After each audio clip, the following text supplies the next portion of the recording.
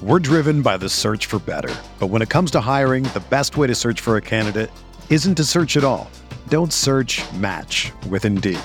Indeed is your matching and hiring platform with over 350 million global monthly visitors, according to Indeed data, and a matching engine that helps you find quality candidates fast. Ditch the busy work. Use Indeed for scheduling, screening, and messaging so you can connect with candidates faster.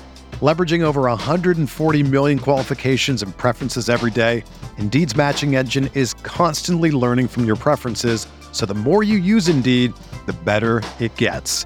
Join more than 3.5 million businesses worldwide that use Indeed to hire great talent fast. And listeners of this show will get a $75 sponsored job credit to get your jobs more visibility at Indeed.com/Blue Wire. Just go to Indeed.com/Blue Wire right now and support our show by saying that you heard about Indeed on this podcast. That's Indeed.com/Blue Wire. Terms and conditions apply. Need to hire? You need Indeed.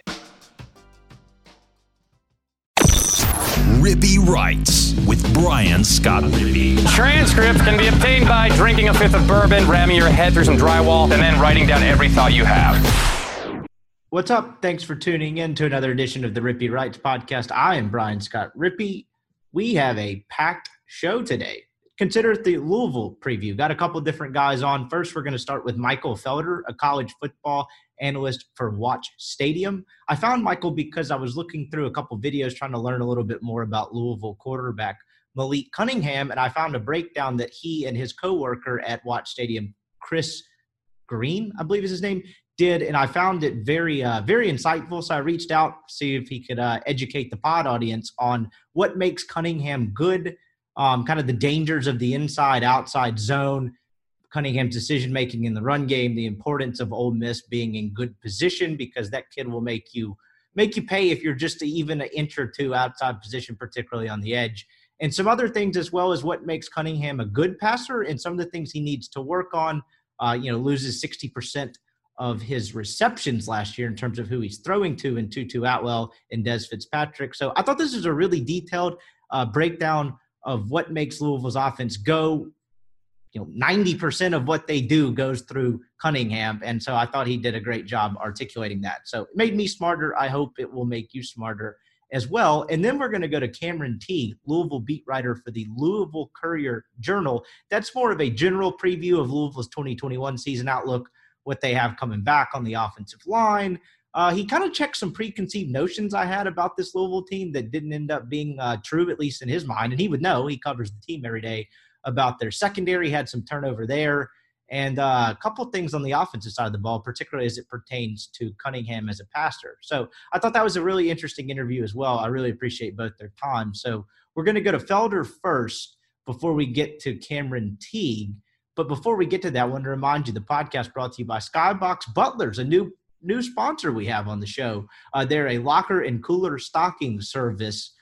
No relation to Skybox Sports Picks, just the same name, but their goal is to make the game day experience better for you. For those of you particularly coming in from out of town, know if you're sitting in the luxury seating at Vaught Hemingway, whether it's Swayze Field, the Pavilion, you've got that truncated period of time the day before the game to go in and stock your locker. Sometimes it can be a hassle getting there. It can be stressful making the deadline. Let them handle that for you. All you have to do is go to skyboxbutlers.com, type in your email, your number. They've got a little box that will let you write down exactly what you need. They'll go pick it up for you and stock your locker. Boom, problem solved.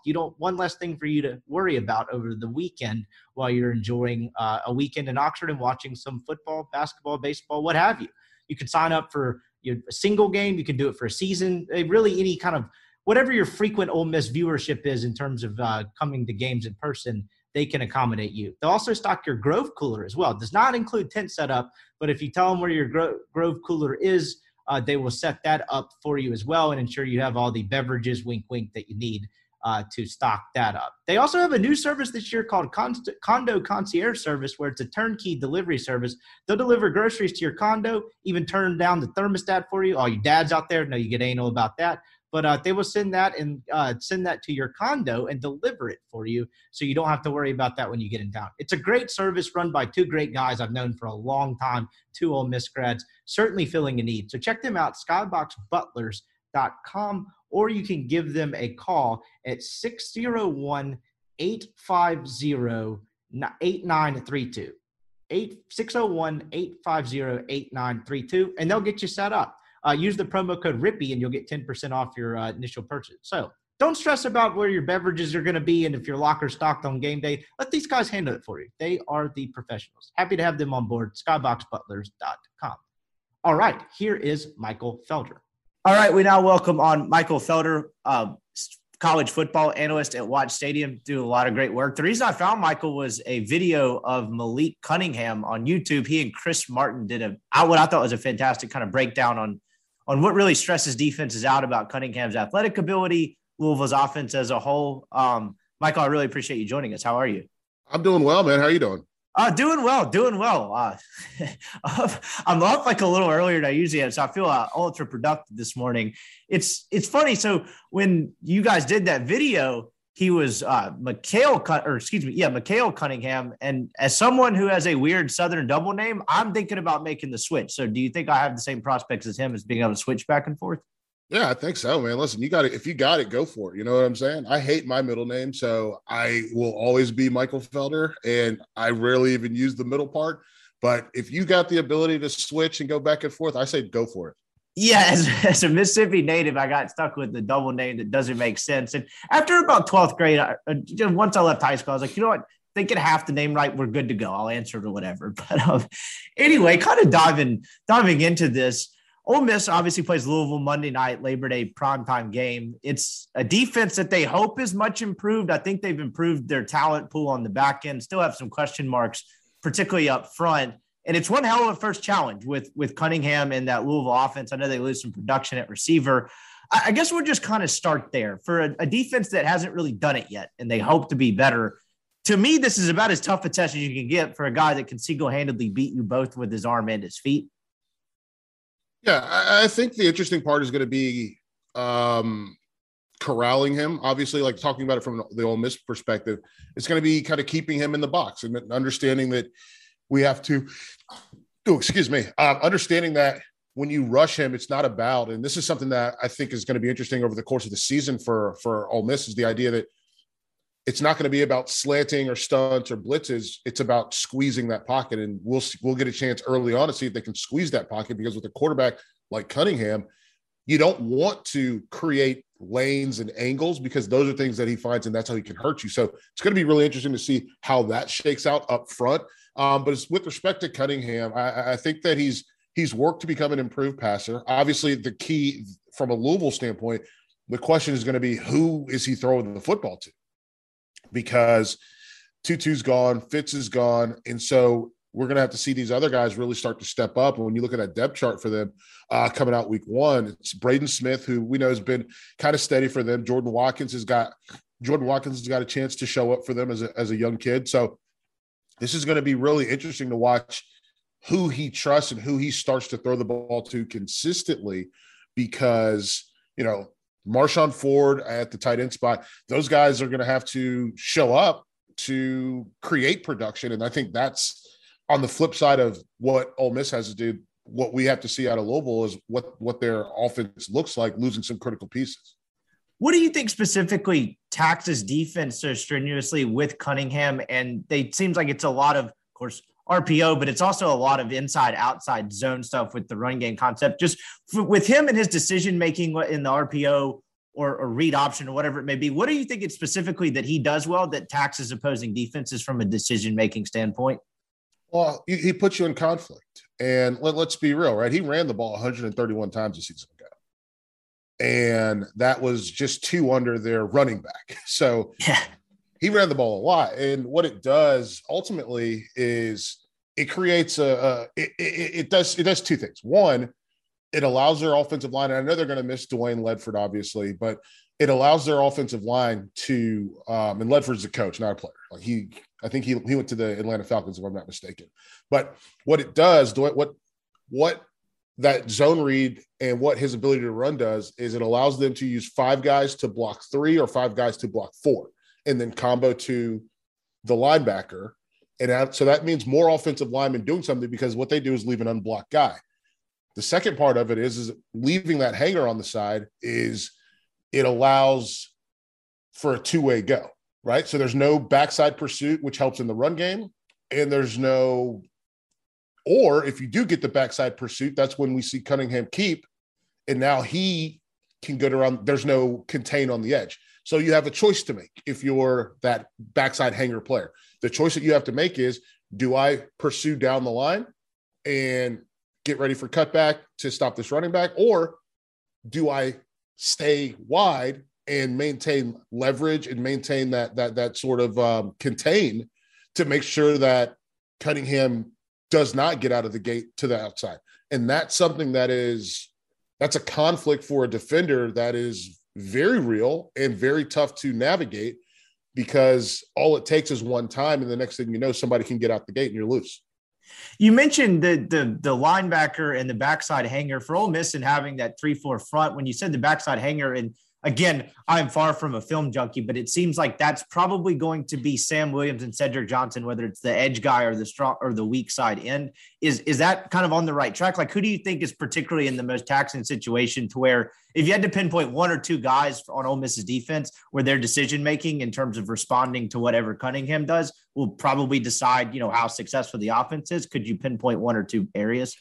Yeah, I think that obviously Sam Williams will probably be that end man on the line of scrimmage. Whether he's standing up or has his hand down, doesn't matter. He's still going to be the guy that you option off of when you're operating from a zone read standpoint. So you got to make. He's going to be in conflict all game, and it's about staying home, and then staying home, and it's also about seeing, and that's something I don't think it's discussed nearly enough. A lot of working zone read is riding at that mesh point. And what I mean by that is the point where the quarterback and the running back kind of come together, they converge, and the ball's in the running back's gut, and the quarterback also has the ability to take it out of his gut and go.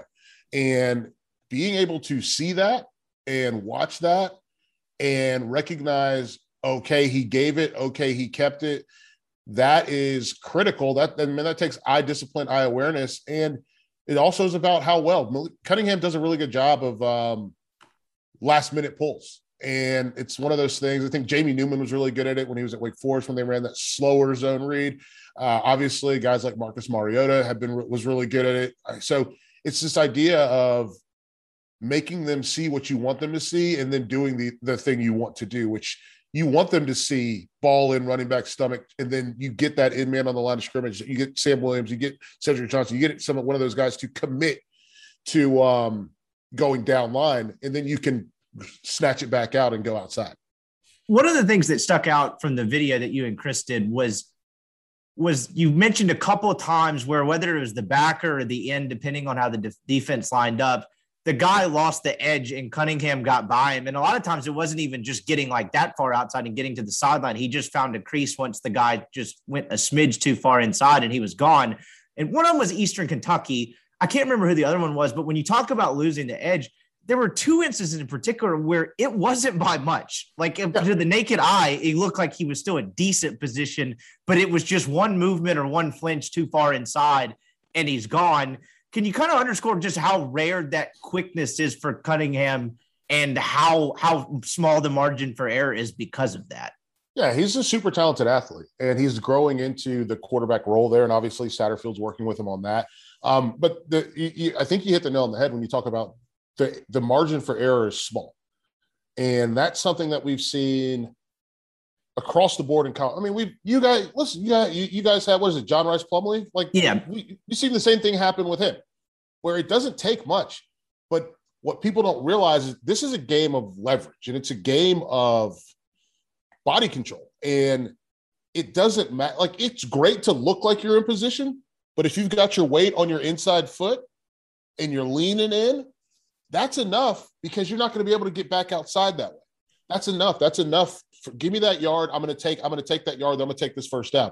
So I think it's about, like, if you see that guy take that one bonus step to the inside, or you see that linebacker, it's the same listen, when we talk about it from a zone standpoint, it's the same as watching it's the same as watching a linebacker get across the center's face. Once that linebacker's across the center's face, that running back knows I can cut back, because he's too far. He's too far across, even though it's only a yard, even though it's only a step. it's too far. And so I can get back in here because there's no way that he's going to be able to get back across. It's the same thing with a defensive end with an outside linebacker in that zone read scenario.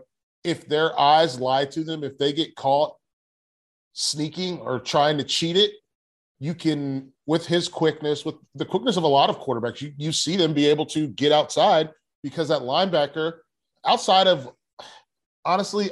some very special guys like Julius Peppers guys, outside of those guys, it's really hard to be wrong and then still make the play right. And that's just the reality of football. It's really hard to be wrong and make the play right. And you got to have a special talent to do that. And most of the guys aren't that. It's not that they're not good. It's that they're good when they're doing the right thing. There's a lot of, it's really hard for guys to do the wrong thing and then still make it happen. Ole Miss is they were really bad, particularly on the interior defensive line last year, and they're relying on a couple of junior college transfers in Jamon Gordon and Isaiah Iton, and as well as Katie Hill kind of emerging to what they had hoped he could be for a couple of years now. And that seems very important in stopping this run scheme because I guess a two-parter here is like how important is the running back element of the inside zone part of it is setting up everything else? And then the second part from what you watched on film, what kind of grade would you give Cunningham's decision-making in terms of making the right read? Like he seemed pretty good at it. No, I think he's really good at making that right read. Like this guy's a B+, A- guy at making those decisions. He's fantastic at that zone read. Like that's his bread and butter. That's where he probably feels the most comfortable. I expect to see it pretty early. What is the game? Monday. I expect to see it pretty early to make him get comfortable with the football game, and then they'll go from there. The answer to your other question, yes, I think that. What is it? You mentioned Iton. You mentioned Jamon Gordon, Katie Hill. Those guys. The key for them is clogging it up. So not to get super like in the weeds here or technical, but basically what you want them to do is clog it up to make everything bounce wide, and then your players can run from inside out to make that tackle. Your Chance Campbell and your Jalen, like those guys can run from inside. Corners can come from outside in. Linebackers go from inside out to go make those tackles. And so I think that's going to be really interesting to see those guys make plays. And then obviously you're going to see your safeties get involved as well as alley fill players. But the whole goal is to not let that run hit between the tackles. You gunk it up in the middle, force bounce. You force bounce, linebackers get to scrape, corners get to close down. And now you've got an opportunity for two-way tackles to rally to the football. That's a really interesting way you describe that. And like, it makes a ton of sense, but I'm thinking to the average fan, you've got these, three just large ass human beings in the middle, and you talk about clogging it up. What does not clogging it up look like? Because Louisville should have pretty good guard play. Is it as simple as them just getting driven out and turned out? You don't want to ultimately the goal for your defense, you don't want to lose ground. And I think that's something it sounds pretty easy, but it's super critical with respect to, you have to, defense there. I would say from a defensive line standpoint, there are two things that you have to do every single play. One is hold your ground, which means you don't get pushed. They don't take the line of scrimmage and move it from the 30 to the 35 or the 33, because that's 3 free yards for your running back. So that's job one. Job two is gap integrity. And so listen, if you're at the nose and you recognize that you're going to play the play side A and you're going to play the backside A, and your Mike's going to take the play side A. You take that backside A, and you don't let somebody root you out of your position, whether if it's the guard or if it's the center. You make sure that you're where you're supposed to be, because defense has to fit together. It's not like a glove; it's like interlocking fingers. And basically, the way that I have always looked at it is, you have the initial 3 or the initial 4, really, because even though if it's a 3-4 defense, you still have that in man on the line of scrimmage. That's a standing linebacker. And so you have those 4 guys. And in between those 4 guys, you still have gaps, and that's where the other linebackers come into play. And then once you create that bounce, because you've clogged up those gaps, now you have the opportunity for safeties to come down and fill, and linebackers to scrape, safeties to come down, corners to come in. And basically, being gap sound is it sounds like the easiest part of defense, but it's the part that teams struggle with the most. And some of it's this hero complex where everybody wants to make a big play instead of making the regular play. And then the other part of it is people don't, the other part of it is the offense, they lift weights too. So they can move you sometimes. And I think that's going to be really interesting to watch on Monday. Cunningham as a passer was interesting to me. I had Cameron Teague on actually the top part of this podcast on Thursday, Louisville Courier-Journal beat writer. And he kind of opened my mind to a couple of things here, maybe some inaccurate preconceived notions I had really about Louisville's team as a whole, but two stuck out on Cunningham. The one in particular was from watching you guys' video and a couple other highlight videos, it seemed that he was fairly accurate in the kind of 15, 20 yards and end mark. And you didn't see a ton of deep balls, but then he was like, no, I actually think it's the opposite. I think that he throws a fantastic deep ball, and it's the intermediate stuff where sometimes when he's standing in the pocket, his mechanics have gone out of whack and he's not always as accurate as that. And, it's not like he's an inaccurate passer. He went from 62.5% to 65% last year, even though the turnover thing ratcheted up. Just what do you see from him as a passer? And do you kind of agree with the line of thinking that the deep ball is his best ball and everything that and in is what he needs to work on? I think that when I watch him play, I think it's rough because the reality of it is you only get a handful of those deep balls over the course of a game. They're not an air raid team that's going to throw, 15 balls that are over 25 yards. Not going to happen. They're going to throw a lot of shallow things. And he is, I think that the guy you mentioned, he was spot on. Like if he's focused in the intermediate zone, then he's going to be okay. But it's a matter of consistent focus. And everybody views those throws as easy throws, even to the point where we hear on broadcast, I've said it myself, we call them long handoffs sometimes. And the reality is those throws still take body control. They still take mechanics. And that's where you want to see his mechanics kind of shine through. And ultimately, this is year 3 for him. Year 4, excuse me. This is a chance to get to see it work. So it is those little things, they do matter. I mean, we saw that. That's like not to just because it's Louisville, but I saw it with Lamar Jackson early on. Throws that looked wide open, throws that should have been, easy layups. He got a little lazy and didn't finish those throws off. And that's something that he improved on over his time in college because he left some of those high. Things that should have been easy first downs got left high, and those turn into incompletions, and that's what you don't want. And so for Cunningham, I think it's a little bit of the same in terms of he doesn't always leave the balls high. I think a lot of it for him is not dirt balls. That was more of we've seen a lot more of that from like Dorian Thompson-Robinson and even early on some Jalen Hurts. But it's more of just an inaccuracy, right? It's not putting the whether it's the zip or it's putting the ball out in front instead of putting the ball behind. It's those little location issues that and it's not just incompletions. You mentioned his completion percentage improved, but it's also about putting your receivers in the place to succeed.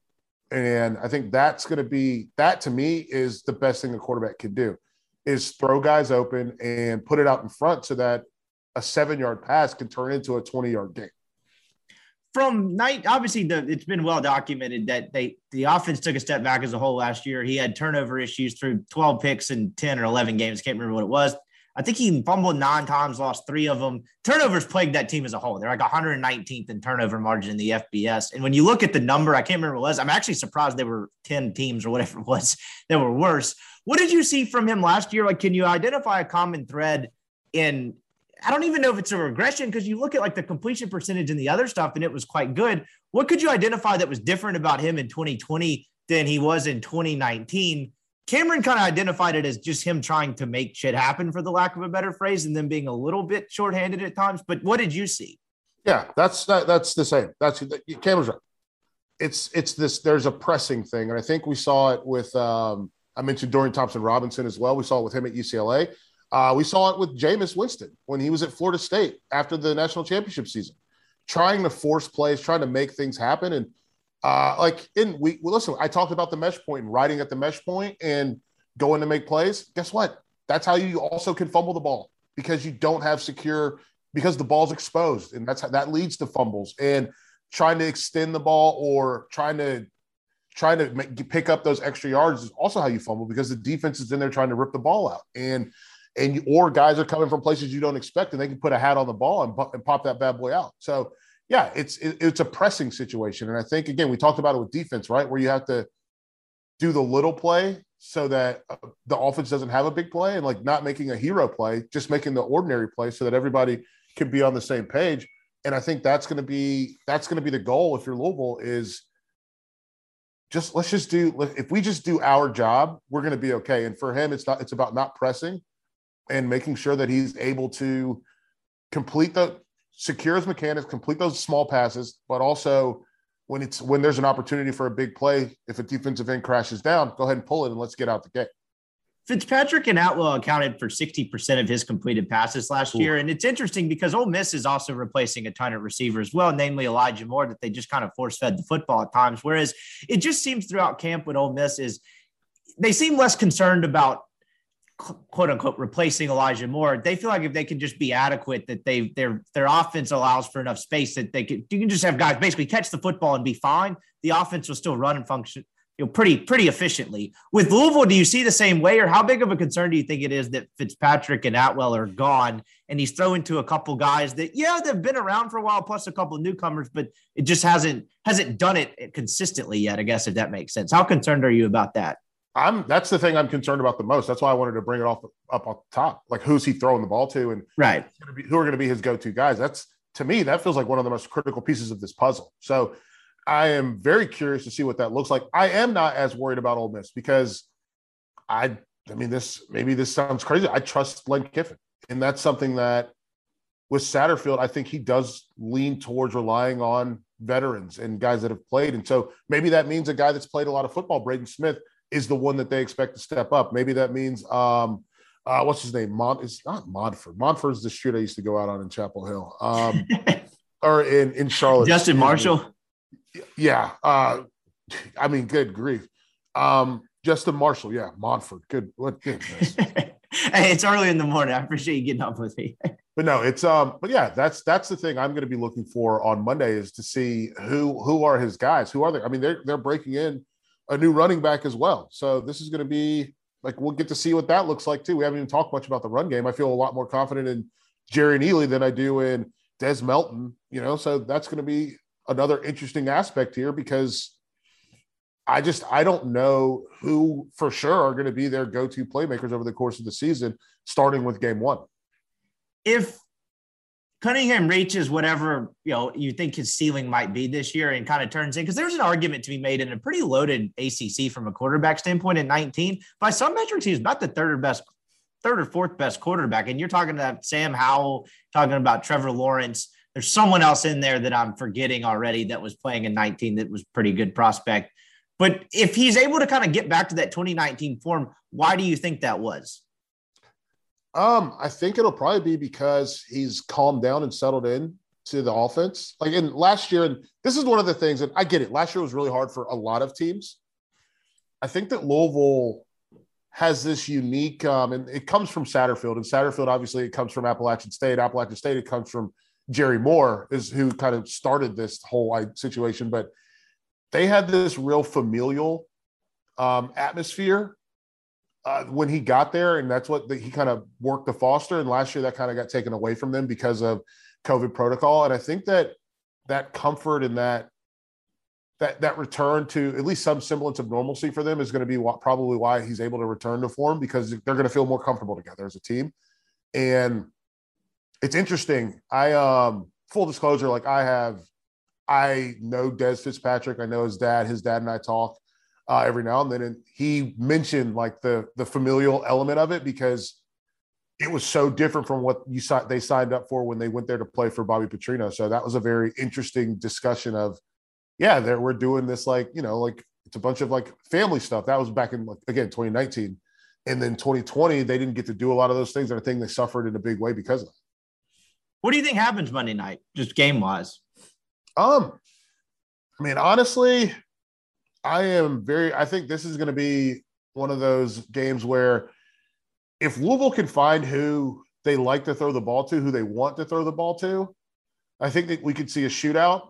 If they don't figure that out relatively early, I think we're going to see Ole Miss just put points on the board. And I think that's going to be interesting because I don't think Louisville's defense is ready to take that next step forward. I know they have some guys they like Yasser Abdullah, and CJ Avery, but I don't think that they're going to be ready to play across the board to slow down. I think, and again, one of the things I like about Lane Kiffin is his ability to he does two things in football games that I really like. One, he identifies a target area, a weakness area, and he returns to that well consistently. And the other thing that he does, and I noticed this when he was at USC, the first time I noticed it was at USC, is he puts a lot of stuff on tape. And so he's not just thinking about this game, he's thinking about the next 3 or 4 games who are going to be watching this film to figure out what to do against Matt Corral and the rest of this offense. And essentially, if he feels comfortable about winning the game, he will burn plays just to make sure that you have to spend time studying for him. And I think that's a really interesting way. We see so many teams like Matt Campbell at Iowa State. So many teams play everything close to the vest in game 1 or game 2 so that they don't show what they can do. And Lane takes the opposite approach where he throws the kitchen sink at you game 1. I think it was USC Hawaii is the first time I really noticed it. But there's a finite amount of practice time. And if he's throwing stuff that he's never planning on running, but he's putting it on tape early, that means you've got to spend time practicing it and not time practicing what are the bread and butter plays consistently. And that's a really interesting note. He is Michael Felder at In the Bleachers on Twitter. I just got a hell of a lot smarter. This was fantastic stuff, man. I really, really appreciate it. Where can everybody find you and go seek out more of smart football analysis like this? Yeah. So folks, if you want to check me out at In the Bleachers on Twitter, I do Campus Insiders on Stadium at watchstadium.com/live every Wednesday at 6 Eastern. And Tape Don't Lie, the podcast. It's literally the whole goal of the show is to build a smarter football fan. We don't talk as much about like game specifics as this, but what we do talk about are concept specifics. And like the show that just came out today is going to be me talking to current Northwestern defensive back Tyler Haskins, and we talk about press man versus off man and the merits of both. We've had Roddy Jones from the ACC Network on to talk about inside zone for 25, 30 minutes. So it's a deep dive into football, and we kind of get into it and break it down. And it's a really fun show. I really enjoy doing it. A project that took me a while to get off the ground, but I love doing it. So that's it. Awesome stuff. Check it out. I really enjoyed this conversation. You made one smarter podcast host this morning, if nothing else. So I really, really appreciate it, man. And safe travels wherever you go this season. And I appreciate it. Have a good one. All right, man. Thank you so much. Take it easy. And that was Michael Felder. Really appreciate his time. I thought he gave a lot of really great insight on what makes Malik Cunningham good, some of the things he needs to work on, and what makes him really just a dangerous dual threat guy that Ole Miss is going to have to really be on their P's and Q's in terms of limiting him. So I thought that interview was great. I hope you enjoyed it as well. We're going to get to Cameron Teague now to give more of a general overview of Louisville. But before we get to that, I wanted to remind you the podcast brought to you by Skybox Sports Picks. We're just a family of Skyboxes over here at the Rippy Writes podcast. One more Skybox sponsor, and I might just change the name to Skybox Writes. But who is Skybox Sports Picks? Well, glad you asked. They're the world's best gambling handicapping website, the inventors of the Skybox matrix interval, an advanced modeling mechanism that has helped propel Skybox to the top of their industry. Football season coming down the pipe. Skybox, it's been a big week for the Rippy Writes promo code. I know you guys are using it. You need to go check them out. College football season-long picks package are up. If you sign up for that right now, you get the futures package for free. So be sure to hop on that before the season gets going. Look, when you're getting into your degenerate nature on the weekends, you don't want to have the man texting you on Sunday nights, Monday mornings. You already got the scariest tough week of work ahead. You want to be texting him asking where all that money is you won. Where is that? Can you even up? Turn the tables on him. Skybox are professionals. They will help you do that with more consistency than anyone else in the industry. You don't want to fly into this blind. Casinos, books, not built on losses. You need to let the professionals help you out. It is well worth the money. You can do season-long passes, month-long, week-long. Try it for a daily pass if you want to. I'd recommend going season-long all sports, but they're going to have a package to fit your preferred sport and your preferred price range. Check them out, skyboxsportspicks.com. Use the promo code RIPPY for 20% off any purchase. Podcast is also brought to you by LB's University Avenue across from Kroger. You know the drill. Greg's the best place in Mississippi, best place in Oxford, best place in the world to get meat. LB's is awesome. Oxford is lucky to have it. You need to go try the Lane Train special, Keith Carter special, all kinds of awesome sausages, seafood. It is absolutely the greatest butcher shop in the world. Really proud to have Greg as a longtime partner of the various iterations of this podcast.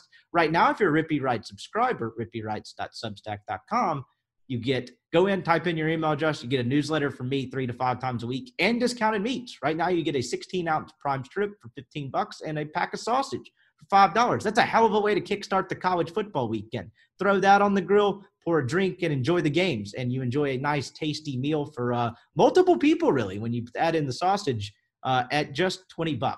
Check him out. Oxford's so lucky to have it. You're missing out. Most of you, LB's is not a secret anymore, but go be sure to check them out if you have not gone by the store. So LB's University Avenue across from Kroger. All right, here is Cameron Teague on Louisville's 2021 season outlook. All right, we now welcome on Cameron Teague, Louisville beat writer for the Louisville Courier Journal. I really appreciate his time and letting us get a little bit to know more about Louisville as this Labor Day game approaches. Cameron, I appreciate your time. Thanks for coming on. Oh, not a problem, Brian. Appreciate you having me. So what's happening up in Louisville? Obviously, I imagine it's your pretty typical game week in terms of prep. What is just kind of the, I guess, general vibe of the Cardinals heading into this week? Yeah, it's a little different because it's a Monday game, so they're having a prep. I mean, they did their game simulation on Monday, which they would usually do the week before. So, but it's typical. Other than that, I mean, their big thing, I think, as of now, I mean, I could probably be jinxing it, but they're healthy right now as going into the game. I think maybe there's like one person missing, but he's been out since the winter, I believe. They got a safety back who they missed the whole offseason, which is good for them. So main thing is that they're healthy and trying to prep for what's surely to be a fast-paced, high-scoring Ole Miss offense. Yeah, this game should be exciting, and it should be very fast-paced. I was trying to figure out where to start with this, and I think it's probably as good a place as any is, what has the offseason been like? Because I was prepping for this interview, and I was kind of reading some of the stuff from the offseason, just kind of about how that went, because everyone had the weird COVID year, and I forgot the whole Satterfield, South Carolina debacle. Like, I feel like there was like a certain stories that kind of got lost in the shuffle with just kind of everything else going on in the weird college football season.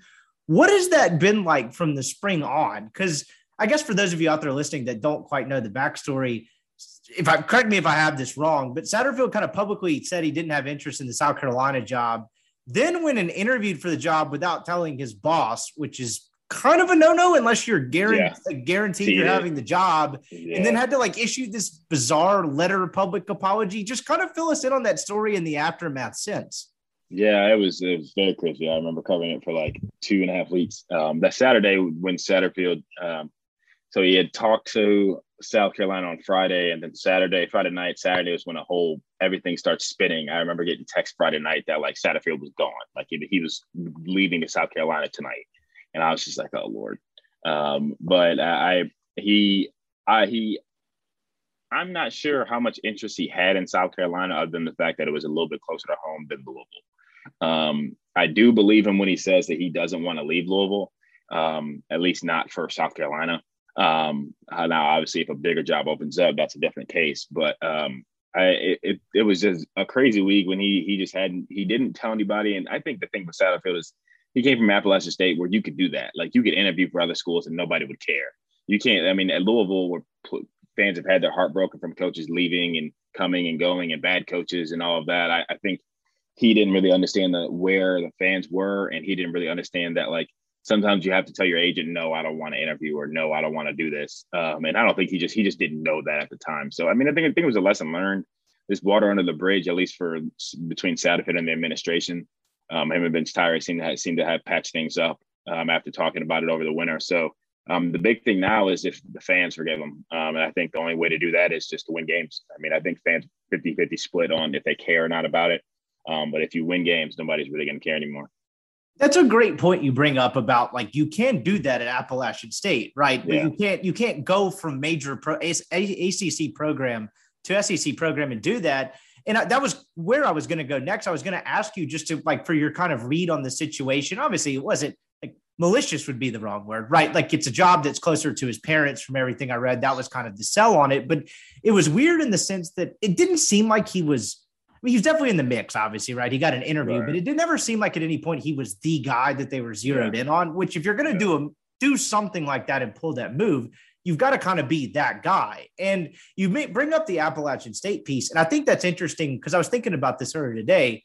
Not only was it like you can do that at Appalachian State, from a coaching stop perspective, he's not that well traveled. He spent a decade in various capacities at Appalachian State, then goes to Toledo, then goes to FIU, then gets the OC job, then ultimately the head coaching job at Appalachian State, wins 40 games in 4 years, which pretty much any program in the country would absolutely kill for. It sounded like you already answered my question here, but like, do you think that's just where it came from him? It's kind of weird to say a guy makes $3 million and doesn't really know any better on how to handle job etiquette, but do you think that's where that came from? Because he hadn't even like seen a major program and like worked under someone at a major program like that. Right. And I think the thing for Scott is he's just, in so many ways, I think he's just an extremely honest person. And he doesn't really know, like, I mean, when you talk to him, he doesn't really sugarcoat things. He doesn't really know how to lie. And that, I remember that press conference on Monday, I was like, man, you just got to lie a little bit. Like, lie, give something else that like people want to hear. But that's not him. And I think that got him that just got him in trouble. I think he can come out of it though. I think, like I said, he's good with Vince Tyra right now. I just think the key for them is winning, which I think they have a chance to do this year. But I think that's the biggest thing to get the fan base back. You just got to go out and win games. Yeah, that's probably the perfect encapsulation of like being a coach in major college football. You like a skill set to have in the old holster is how to lie, and he did. He's too honest almost for the profession in some ways, which is perfect and funny at the same time. And you mentioned, and I wrote about this in our newsletter this week, not even being connected at all. Like the greatest way to earn forgiveness from the fan base is to win and to win big. And of course, he did that in year one. I remember that. I think they played Clemson opening night in 19, and it was a hell of a lot. Notre Dame. Notre Dame. That's what it was, and it was a lot closer than people. I mean, thought. it was a game into the fourth quarter. Yeah, absolutely. It was a great game, and they win 8 games, and obviously exceeded expectations because Petrino kind of left that place in a mess, as you well know. Mm-hmm. Yeah. So what happened last year? Because I always find that when teams have met, we've done these opponent previews, and whenever we've had teams that haven't met expectations, it's an interesting way to leave the question open-ended because there's so much just shit that went into last year. It was so odd. What went wrong last year beyond kind of the obvious turnover issues and the quarterback regressing a little bit? What do you think went wrong for them last year? Yeah, I think the big thing for Louisville, I mean, you mentioned the turnover issues. One, I think they started slow. They started slower than I think they wanted to. I mean, I think people figured they would lose to Miami on game day. I just don't think they were ready for that game. Pitt was a tough game because that defensive line was just going to terrorize their offensive line. The big game there was Georgia Tech because they had Miami, Pitt, Georgia Tech, Notre Dame, and you needed to beat Georgia Tech before you went to Notre Dame. And they went to Georgia Tech, just got stomped against a bad Georgia Tech team. And I think from there, things start spiraling. Players were trying to do too much. And when you have the expectations and then you don't live up to them, I think it weighs on people's shoulders a little bit more than normal. So that's when the turnovers started piling up, and they had a really good game against Notre Dame. Looked like they were kind of getting back on track. Then COVID hit, and they lost their entire defensive line. And to be fair, they nearly beat Virginia Tech with like 4 offensive linemen, not even. It might have been 3, and an offensive lineman who was playing defensive line. And then they played Virginia without 2 of their 3 offensive stars. So COVID hit bad there. And then by then the season was over. They started playing some freshmen. They blew out Syracuse and blew out Wake Forest, Florida State. But I think right when they were getting on track, COVID hit, and then they could never recover from there. This is a strange analogy, but bear with me on this. I remember taking a business law class in college, and we were going over something, and it was talking about getting like a charge expunged. And when you do something wrong and you can get it expunged off your record, it honestly just kind of, in the meantime, until you do what you need to do to get it expunged, it kind of like floats over your head, whatever the case may be for it. But if you screw up again, not only do whatever you screwed up, you get charged like that, you get in trouble for that. The other thing comes back. And I feel like for coaches, particularly because this Ole Miss and State both had first-year head coaches. And I remember being on the radio trying to like encapsulate what expectations were in year one. Whereas if they were bad and Ole Miss had sucked last year, State had sucked last year, if they were good in year 2, it was kind of like, okay, year 1 COVID year, that's weird. But if they were bad again in year 2, you would kind of bridge the 2 together, and it would be like, okay, they've sucked for 2 years now, and you wouldn't necessarily get the benefit of the doubt. Do you get the same sense with like Satterfield and the Louisville fan base? Like, where is he at in terms of like, whether it's decision makers, fan base, in terms of, I guess, approval rating? Because they did take a step back last year. But I just feel like if they go 9-3 or something this year, that's all probably forgiven given the unprecedented circumstances that was 2020. Yeah, I mean, I think if he makes a bowl game, I think people are like, okay, we understood last year was last year because of COVID and everything. So, I mean, I think people are upset or frustrated about 4-7, but at the same time, if he wins this year, no one's really going to care. Right. I think last year for a lot of people, a lot of teams and a lot of coaches, last year's kind of just a wash. I don't even think Vince Tyree and the athletic department are really thinking too much about last year. Satterfield could go 4-7, 4 and whatever again this year, or win 5 games and not make a bowl win. I don't think he'd be out of here. I think they know what last year was for that program, and what it can be going forward.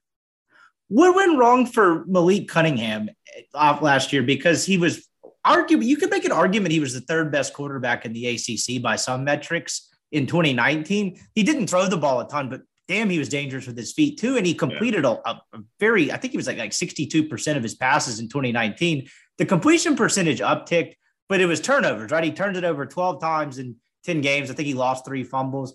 Like, what exactly could you pinpoint as far as the regression? Was it everything around him, or did he just try to force the issue? I think he was trying to force the issue. I mean, defenses did a really good job last year of taking away Louisville's deep ball, and I think that's why you saw Tutu Atwell's production dip so much last year. And I think at times they were trying to force the issue. Now, the interceptions weren't all on Malik. I mean, there were probably maybe 3 or 4 balls that should have been caught that were dropped and were picks. I know there was one against Western Kentucky that was a contested ball that I think a defensive back just made a really good play on. And then there were a couple in the red zone that are like 4th down, where like it's 4th down, you got to throw it to the end zone. But I mean, the most important thing, I think the biggest, most glaring weakness for Malik last year was just running with the football. Like, he's really dynamic when he runs, but he had a tendency to just carry the ball with one hand and like have it really low and easy for defensive players to make a play on. That can't happen this year. I mean, I think he was trying to make too much of a play, get too many extra yards with his legs. When you get the yards, you go down, you take the ball, and you have the next down. I think that's been a focus for him this year, is just trying to live to play the next down with the ball. He has the capability to. The storyline with the whole Ole Miss defense is they've kind of spent the whole offseason talking about how they know how terrible they were last year, and they definitely replenished the talent pool, particularly in the secondary. I'll kind of be interested to see what they're like up front on the defensive line. But point being, Cunningham is more than capable of almost single-handedly beating them. Like, he could have one of those games where he has 400, 500 something all-purpose yards, that's 300, throwing, 180 passing, you name it, and really just kind of terrorize them by himself. And so I was listening to Satterfield's press conference a week or 2 ago. I can't remember exactly when it was. And he talked about how Cunningham's worked a lot more on more of a pocket presence and not necessarily bailing after the first read's not there or the first sign of trouble. Just for as best you've been able to gauge whether that's the spring game or the fall, how have you seen that kind of evolve? And if he's able to kind of establish, improve, I guess, in that aspect, like, what do you think the ceiling is for him this year? Yeah, man, I think if he's able to improve in that aspect, I think Louisville's ceiling is probably 8 games. I really think they have a chance to win 8 games again. I think the key thing for the offense, and new quarterbacks coach Pete Thomas has talked a lot about this. I think they're going to simplify things, not like simplify in a sense where I think it's going to be easy for defenses to read what they're doing, but like simplify Malik's reads where you don't have to, where he's not staring at one read the whole time. It's bam, bam, bam, or go. You know what I mean? Or I think they're doing a lot more running back in the passing game, things trying to keep on him, give him more dump downs. They didn't do a lot of underneath stuff last year. I mean, running backs the last 2 years instead of his offense haven't caught the ball much at all. So I think all of that will help Malik because it will open things up. It'll make people respect his arm. Then it will open things up in the deep game, which will then also allow him to get out of the pocket and run as well. So I think all that's key. I think you get him in a rhythm early, and then kind of expand the offense from there. What do you think his greatest strength as a passer is? Because from someone who watched, I guess, a decent bit of Louisville football over the last 2 years, and then just trying to figure out and learn as much as I could about him, over the last 2-ish weeks or so, he seems very, very accurate anything 15 yards and in. And it's not that he's inaccurate on a deep ball. They just didn't seem to do a whole lot of it. That seems to kind of be the name of the game, to where he's very effective in the run game. And then he's pretty precise, 15, 20 yards and in that intermediate passing game. What do you think his greatest strength as a passer is? And is there something you'd like to maybe kind of find out about him that you maybe not know as far as a passer this year? Yeah, I'd actually say it's the opposite, to be honest. I think Malik in 2019 threw an incredible deep ball. I mean, it was always on the money between him and between Tutu and Des Fitzpatrick. They just had a really good connection there.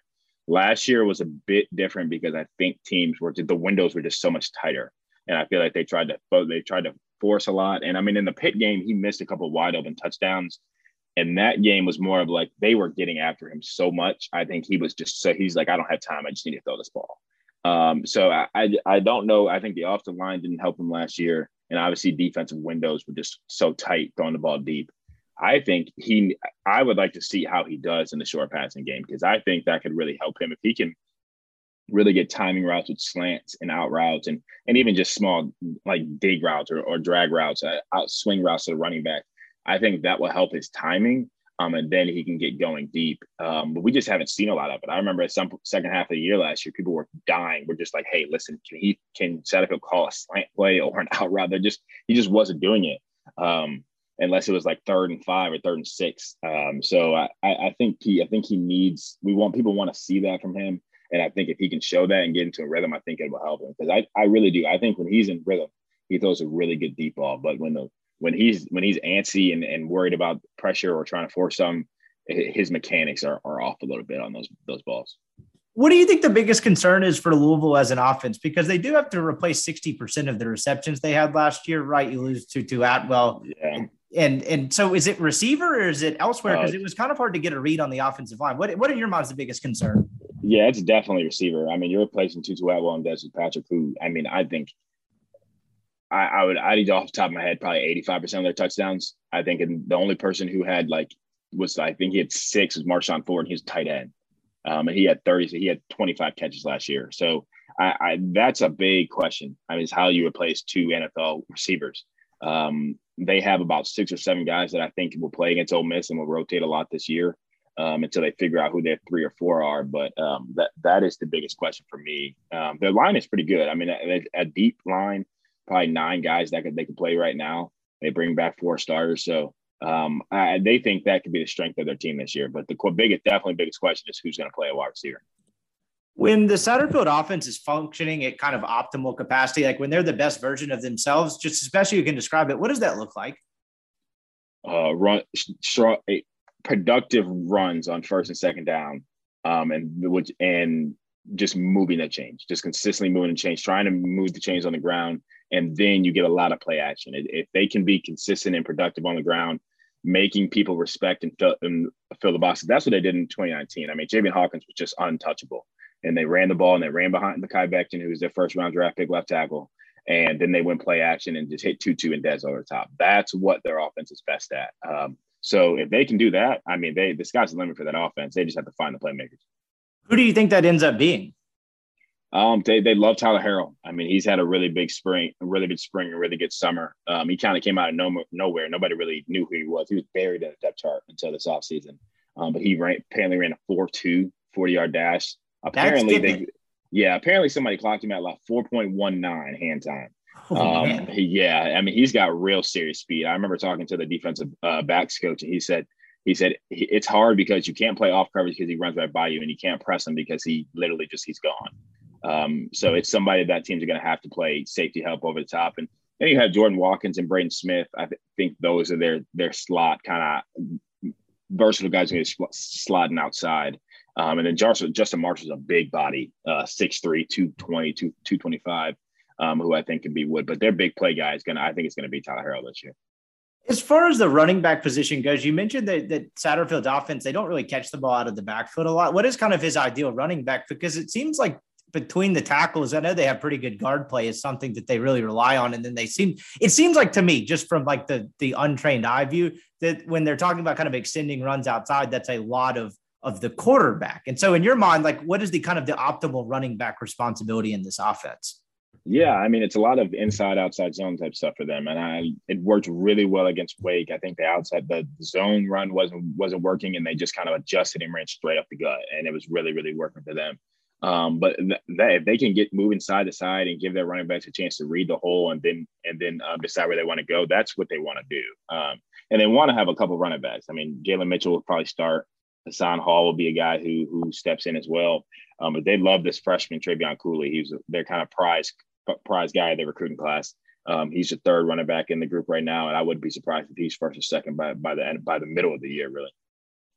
On the defensive side of the football, it seems at least somewhat obvious that the secondary is probably the biggest concern. I read somewhere that they lost 10 guys in the safeties coach. That's a decent bit of turnover. Just kind of give us the lowdown on what that position group looks like. It looks like they're relying pretty heavily on a couple of transfers as well. Yeah, and it's weird. Like you think about it, because they lost their 2 starting safeties, Russ Yeast. They lost Russ Yeast. They lost Isaiah Hayes. They moved Jack Fagot to outside linebacker, and then they had some freshmen behind them. Levy Jenkins transferred out of the program, but they brought in 2 transfers, and it's weird to say that they upgraded safety while after losing everybody, but they really did. I mean, they have 2 guys who have NFL potential in Ken Duncan and Quinterio Cole, and then their cornerbacks. I mean, they're as deep there as they've ever been. Trey Clark is an NFL guy right now. I personally think he's the best corner in the ACC. Long, athletic, just has a nose for making plays. Then you look at Chandler Jones and Gree Vance, who are coming back, and those would be the top 3 with a few transfers and a freshman in there to round out the top 5 of the cornerback spot. I truly think after watching them in camp, I really think the secondary is going to be strength of the defense. They are aggressive, confident. They close down windows very quickly. I think if that will be the strength. Now they get a really early test against Corral and the Ole Miss Dolphins, but I really think after this week, I think you'll see kind of what this secondary can be. So what do you think, if there is a concern defensively, what do you think that looks like for them? Yeah, what is the biggest one? I think it's just depth. I mean, and it's really just depth at safety. I mean, because I think they're loaded. I think they have probably top 3 linebacking core in the ACC. Their defensive line is finally deep for the first time in years. I think they have a potential all-conference guy defensive end. Not sure about the other guys yet so far, but they have 2 safeties, like I said, Cole and Duncan, who are really good. They have a 4-star freshman, Ben Perry, who was like the prize of their class as well on the defensive side. And they have Josh Minkins, who was missed literally the whole spring and half of fall camp. He's just now getting healthy. And that's it. They have 2 backup safeties. They have a corner who can cross-train at corner and safety, but if someone gets banged up at safety, they do not have a lot of depth back there. That's the biggest thing, because they rely heavily on their safeties to do a lot in their defense.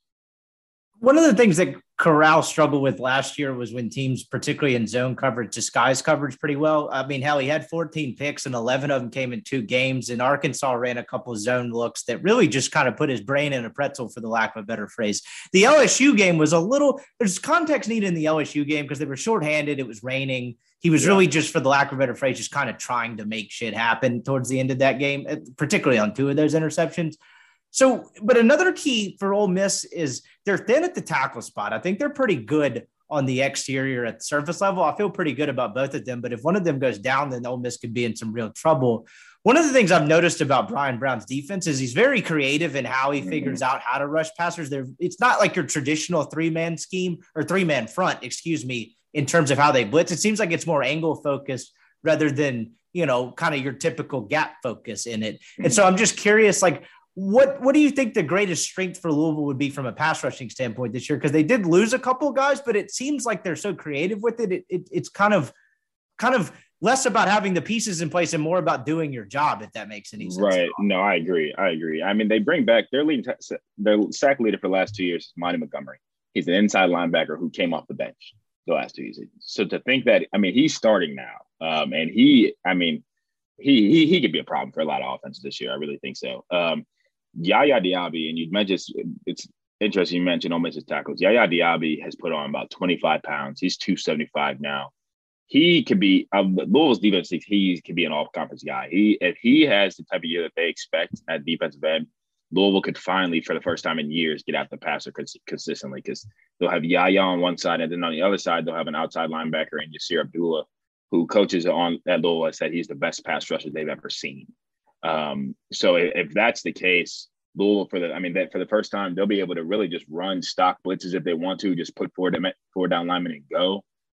But like you said, they do get creative. They're known to blitz nickel corners a lot. Chandler Jones did it a few times against Notre Dame and really got after Ian Book sometimes. They're known to blitz inside linebackers outside. And the depth at corner will allow Brian Brown to do that more. I think there's probably going to be times where they're playing 4 or 5 corners out on the field.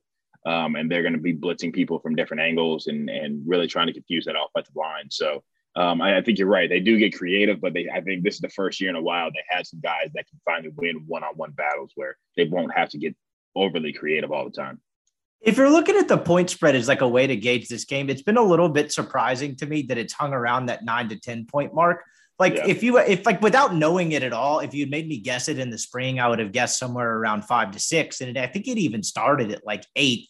Are you surprised by that at all? And then I guess like make a real question out of it. If Louisville is able to win this game, in your mind, what does that look like? Yeah, I'm surprised it's hovered around that 10 point mark. I tend to think Louisville covers that. I think this is going to be a pretty good game. I really do. I don't know that Louisville wins. I think Ole Miss probably wins by a touchdown or maybe 9 points. But I think if Louisville's going to win, it's got to be the defense because I don't think Louisville's offense is at the point right now where because just with the lack of experience at receiver, where they can go out and win a shootout. They've done that in the past. I mean, when they played Wake Forest a couple of years ago, it was like a 7-hour game that started at 8:30. And they won 64 to 50 something. And I just don't know they have the horses to do that right now. I think if they're going to win, Louisville's defense is going to have to keep Ole Miss somewhere in the 28 to 30, 31 point range and hope the offense can make some plays. I don't think it's possible to keep Ole Miss under 3 or 4 touchdowns, but I think you have to get some turnovers, get off the field on third down, and really hope the offense can take advantage of some field position. And I imagine the flip side of that would also, this is like the classic TV announcer, not turning over the football, which is something that plagued them last year a little bit.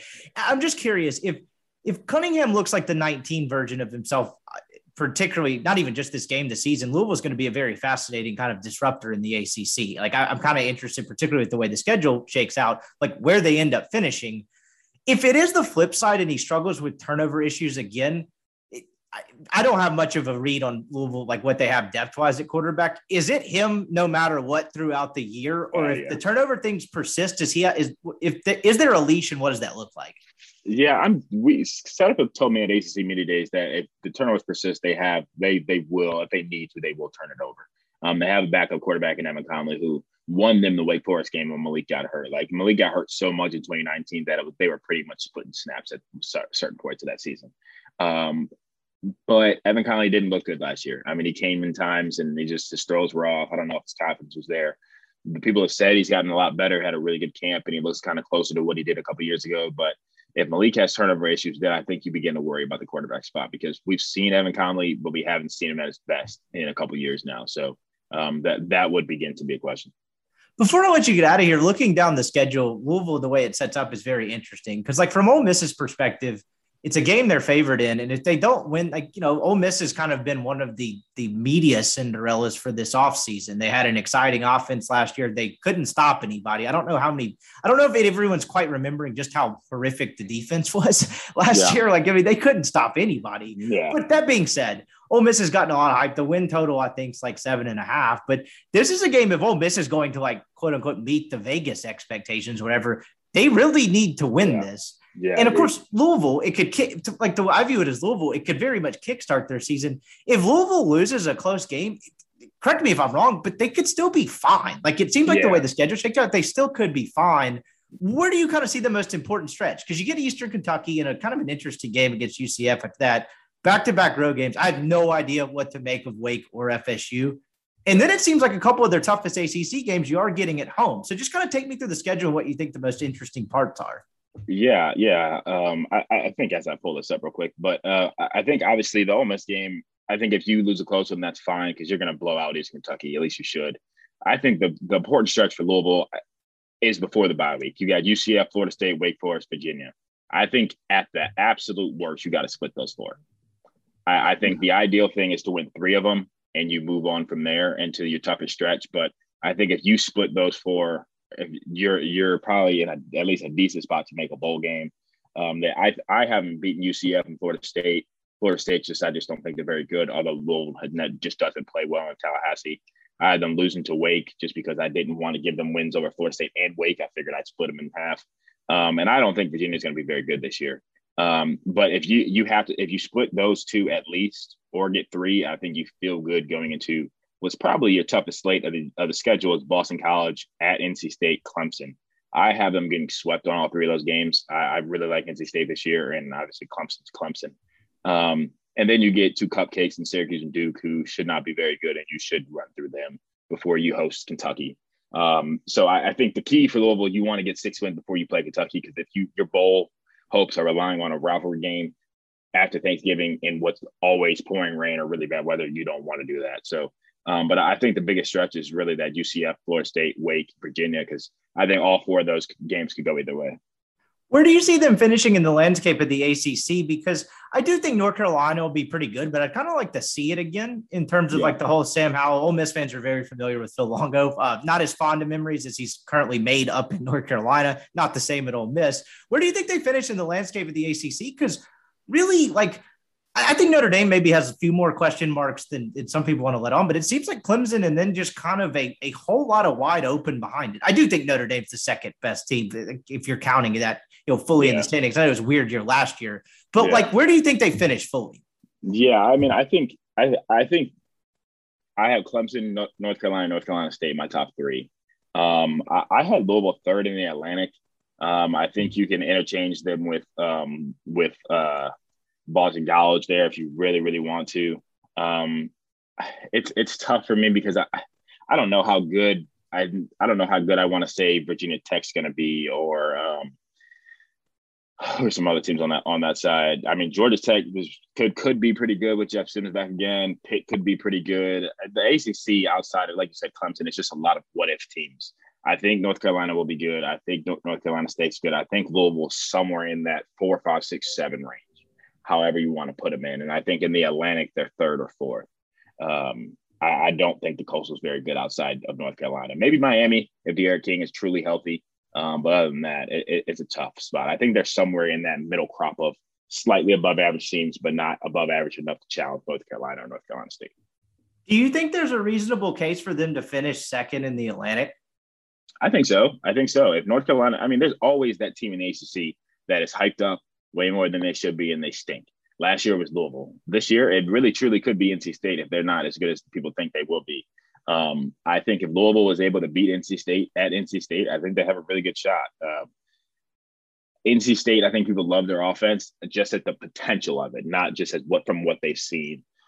So I think there's a shot they could be 2nd. If, like you said, if Malik has to be 2019 Malik Cunningham. If he's not, they don't have a chance at being 2nd, 3rd, probably, or 4th. It shows how like short, I guess, short-term memory, whatever, short attention span, whatever you want to call it, is like you had the weird year last year where it was conference only. So Notre Dame had to like count in the official ACC standings. Yeah. And I was sitting there looking at the 2020 standings a second, and I was like, hold on, this shit does not look right. There's no divisions right. And Notre Dame sitting in 2nd. And it like kind of froze me for a second. But this is almost just for my own curiosity. How do ACC programs view drawing Notre Dame versus not drawing Notre Dame? Because they're not a full-fledged member of the conference. Like, do coaches, whether they admit it or not, like when you draw Notre Dame on your quote unquote conference schedule, is it like, oh shit, really? Like, how do they kind of view that? Because it's a unique situation. Yeah, I think it was interesting last year. I think people like the idea of it. And no one's going to come out and say they didn't, because ACC wants so badly for Notre Dame to just join the conference. Right. I don't think, I mean, if you're Louisville, I mean, they had them on contract anyway, so they were going to play Notre Dame regardless. So, I mean, it's I don't know. I think teams could go either way. I mean, I think it's good for the ACC to get Notre Dame in because it's somebody other than Clemson really competing at the top of that conference. Now, Clemson's going to beat Notre Dame usually anyway, but I think it's good for the conference if Notre Dame is in there, not just as like a rotation independent, but as an actual member of the conference. You kind of hit on this at the top of the podcast, but the last thing I have for you, with kind of the weird offseason Saturday had, and like you mentioned, it seems to be pretty much in the rear view, but that kind of stuff can like pop back up when things go south. Yeah. If they like, what do you think a successful season is this year where, whether it's decision makers, fan base, what have you, is excited to build off of it going into next year? What do you think that mark is? I mean, I think a bowl game, if you get 6 wins during the season, go to a bowl and win a bowl game, I think people are excited about next year. If you go six games and compete in a bowl game, I think people are probably fine about next year. I think people know that the offense it's a future-based offense right now. It's not an offense that's like going to lead the ACC in anything right now. So, but if you don't make a bowl game, I think people are going to be like, okay, hold on, this is regressing. And then next year becomes a little bit tighter. Like I said, I don't think he's going anywhere regardless of what happens this year, but you'd like to at least get to a bowl game just to build some excitement for the program going forward.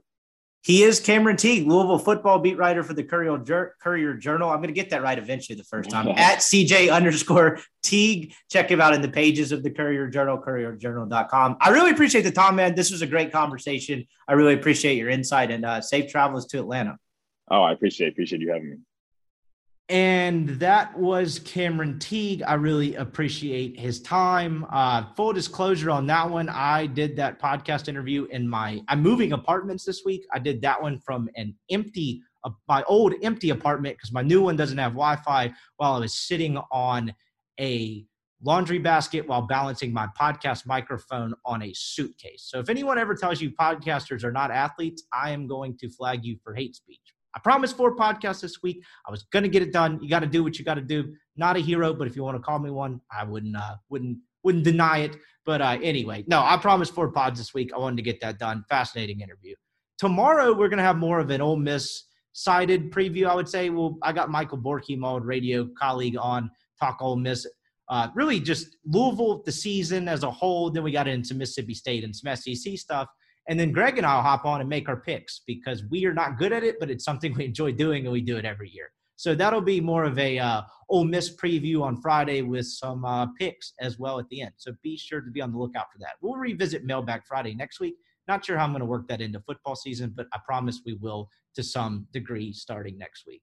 Thanks for tuning in. Really appreciate all the feedback on the podcast, and I will catch you guys tomorrow.